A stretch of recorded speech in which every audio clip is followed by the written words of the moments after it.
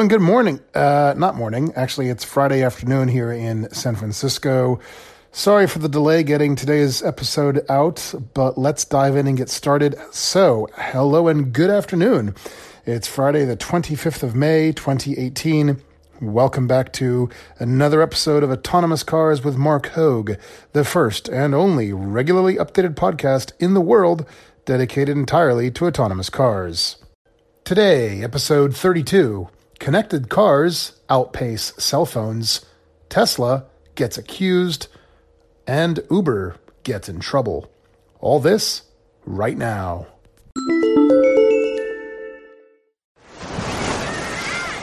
Hear that? Believe it or not, summer is just around the corner. Luckily, Armor All, America's most trusted auto appearance brand, has what your car needs to get that perfect summer shine.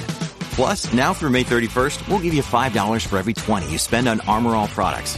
That means car wash pods, protectant, tire shine, you name it. Find out how to get your $5 rebate at armorall.com. Armor All, less work, more clean. Terms apply. So, unless you've been living under a rock or just don't have any email access at all, you've probably noticed the last few days your inbox overflowing with emails, including something along the lines of GDRP in your email subject line. So GDRP is basically this broad sweeping regulation that went live in Europe. Basically, any and all companies that do business really at all, simply by virtue of the fact that they may have European customers, well, they've had to oblige by these new regulations. This is why you've been receiving these emails and why you've been likely needing to opt into or otherwise accept any sort of privacy policy or related matter for any of the online services that you use. Well, being that today is such a big day then, the 25th of May, I thought it was pretty appropriate to dive into a discussion about a really fascinating infographic that I found over at 2025ad.com. The title of the infographic is Data Privacy and Connected Cars, What Consumers Need to Know. So GDPR stands for General Data Protection Regulation. The best way to explain it to you is simply to quote Wikipedia, which states, it's a regulation in EU law on data protection and privacy for all individuals within the European Union and the European Economic Area. Thing is, though, it's a totally broad-sweeping international thing. Here's why. Essentially, any company or service which happens to do business with or otherwise engage in operations which can be accessed by users living or otherwise residing within the EU, well, they're subject to these regulations. As an example of what happens if you don't comply, well, apparently, as of today, the day that the GDPR just went live, certain American news sites, like, for example, I believe LA Times, that is currently offline in Europe or to anybody trying to access it from Europe. So, at a really high level, the idea behind GDPR is essentially to ensure that all users have very easy, clear, tangible access and understanding to their personal information, including what exactly is collected by companies, websites, services generally. So what's captured, why it's captured, and how it's used. And then on the flip side, the fact that they're able to really easily manipulate that data, meaning they can save it, delete it, request it, or otherwise just be in some sort of control of it. So the practical sort of purpose of this regulation is to ensure that people basically have very easy access and control of their personal information data.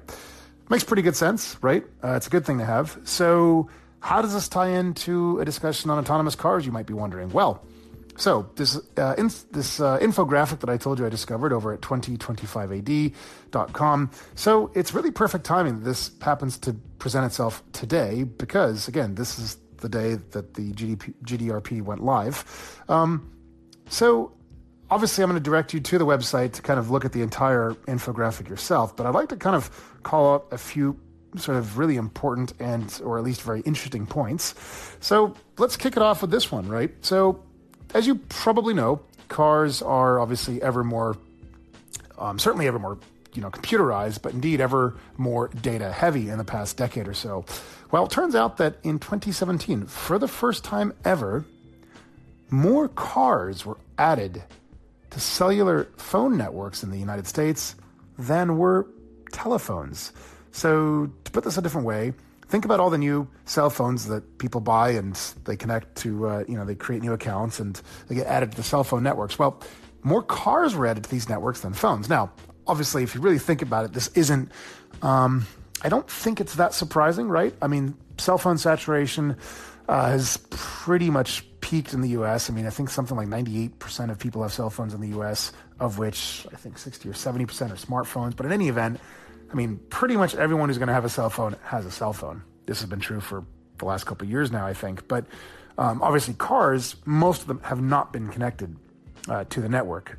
A good example of a car with which you're probably most familiar, or at least most transparently aware of being connected, is, of course, Tesla, right? So Tesla really operates exactly like a cell phone. It does regular software updates. It notifies you of pending updates and updates that were just performed and so on and so forth. So the idea is that, going forward, all cars will absolutely be connected to the network, if only for being able to carry out OTA updates, OTA meaning over the air. Just to give you a practical sort of example of this, suppose that there was a need to, let me back up for a second. Most of modern cars' functionality, even mechanical matters, are often remedied or improved or otherwise just modified, not necessarily with wrenches and screwdrivers, but really with software updates. So oftentimes, you take your car into the dealer, say you've got sort of a jerky transmission with your automatic transmission car. Chances are 9 times out of 10, actually, frankly, much more often than that, I'd say 99% of the time, chances are it's going to be something that can be remedied with a software update. You can see where I'm going with this, right? So obviously, if you have to always take your car in for something which just requires plugging your car into a computer, that's obviously really inefficient, it's stupid, it's a waste of time, it's a waste of money.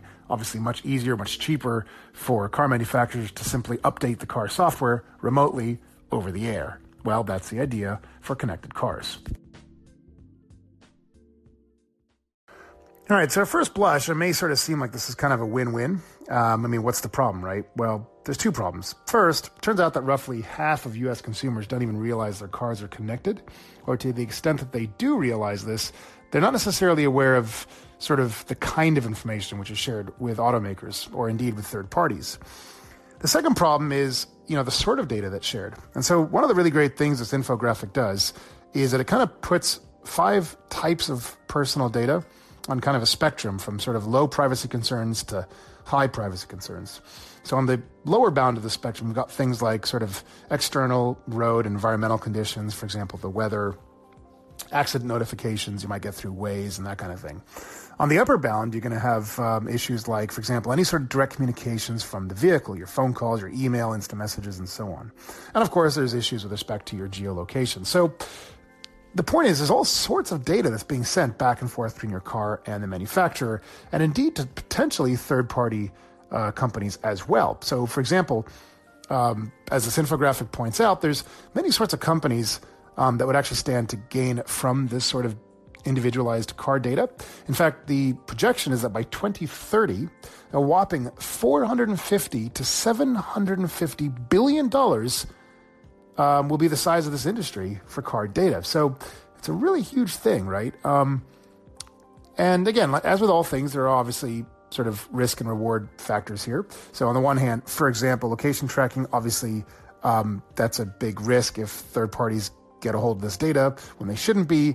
On the other hand, obviously, but for location tracking, there wouldn't be any such thing as GPS, including such things as road safety. For instance, being able to come to your rescue if your car breaks down or if you have an accident. So lots of things to consider here. It's a delicate balancing act, to be sure. But definitely head over to 2025 AD. Have a look at the infographic. Again, the title is Data Privacy and Connected Cars, What Consumers Need to Know. This, in the new era of GDPR, very important thing to consider indeed.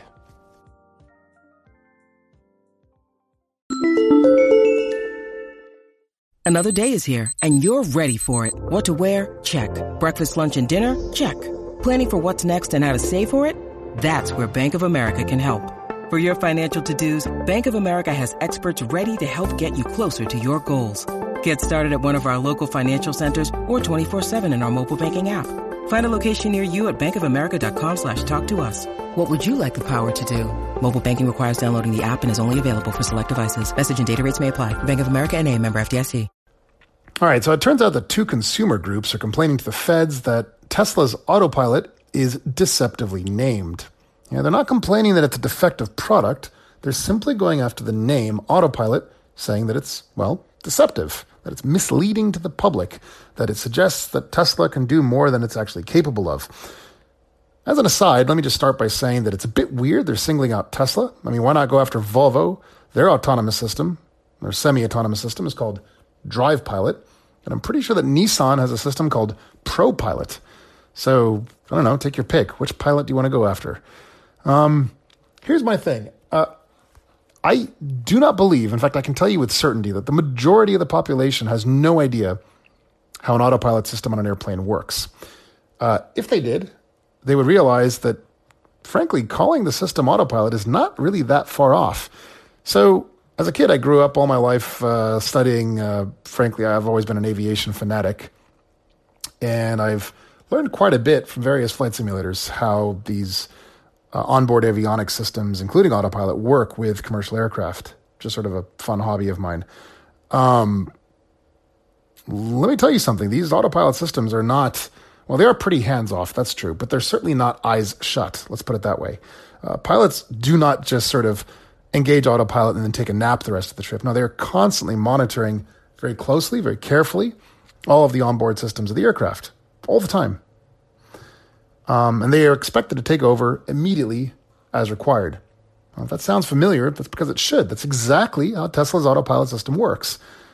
Is it flawless? No. Is it more flawed, perhaps, than aviation autopilot systems? Yeah, sure. But is it intended to be a fully hands-off, eyes-shut system? No, and guess what? Neither are the aviation systems. So, why this complaint about the nomenclature? Again, first of all, if you're going to make the complaint, go after all the automakers who are including the name pilot as part of their name choice. But beyond that, let's just drop this ridiculous complaint, this ridiculous argument. Really, calling it autopilot is really perfectly all right. And that's all I have to say on this. Hey, it's Kaylee Cuoco for Priceline. Ready to go to your happy place for a happy price? Well, why didn't you say so? Just download the Priceline app right now and save up to 60% on hotels. So whether it's Cousin Kevin's Kazoo Concert in Kansas City, go Kevin, or Becky's Bachelorette Bash in Bermuda, you never have to miss a trip ever again. So download the Priceline app today. Your savings are waiting. Go to your happy place for a happy price. Go to your happy price, Priceline. All right, so to close out this episode, the brief note on Uber. Yeah, they're in pretty big trouble. So, as you may have heard, they have just shut down their autonomous driving testing program in Arizona. This, of course, following the fatal crash from 2 months ago, where a pedestrian was struck and killed at nighttime in an unlit section of roadway. So, first, their self-driving license was suspended, and, well, now they've fully shut down the program entirely. It's interesting to kind of think about this because more information has been revealed about this crash. It turns out that, we obviously reported on this a while ago. The what appears to be the cause of the crash was really a software issue. And now some more information has been brought forth that turns out that indeed the Uber vehicle, it was a Volvo XC90 SUV. It actually saw the pedestrian, it saw something fully 6 seconds before the collision occurred. Interestingly, there was a separate autonomous emergency braking system, however, that had been disabled, which I guess was separate to the software responsible for braking based on what the cameras, or in this case, the LiDAR, was seeing. And so for this reason, then, for whatever reason, the software didn't decide that this was something worth braking to avoid. So it turns out that the software makes the determination, it sees some blob of an object, and then it decides, well, hey, is this sort of just a big plastic bag floating in the wind, or is this actually a large solid object? like a person, like a bicycle that we should avoid. Well, the issue was that it made the false decision and the backup driver failed to take over and adequately brake. Well, in any event, as we discussed before, that's what led to this crash in the first place. So now, Uber has left Arizona and it's basically just shut down the program entirely.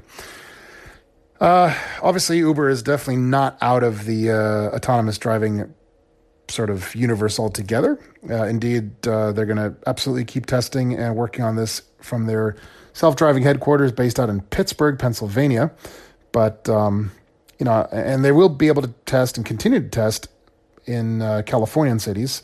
But really, it's a shame to have this happen and to have a setback to the program because, as you know, I am a firm believer that, accidents, tragic as they may be, are sadly necessary and just the ordinary part of the human condition to always improve and excel and aim to be more than the sum of our parts, and indeed to sort of leapfrog at times, or at least execute step changes in society, including and especially that of technology. So I get why Uber's done this. I think it's unfortunate. Obviously, my heart goes out to the woman's family. Certainly none of the progress of technology is any sort of condolences to them. I don't mean to pretend for a moment that it should be, but I think it's a bit, unnecessary and in any event totally illogical to mix the two issues. But, here's hoping this technology continues to progress at the fast clip it's been progressing, because clearly we need this stuff now much sooner than later.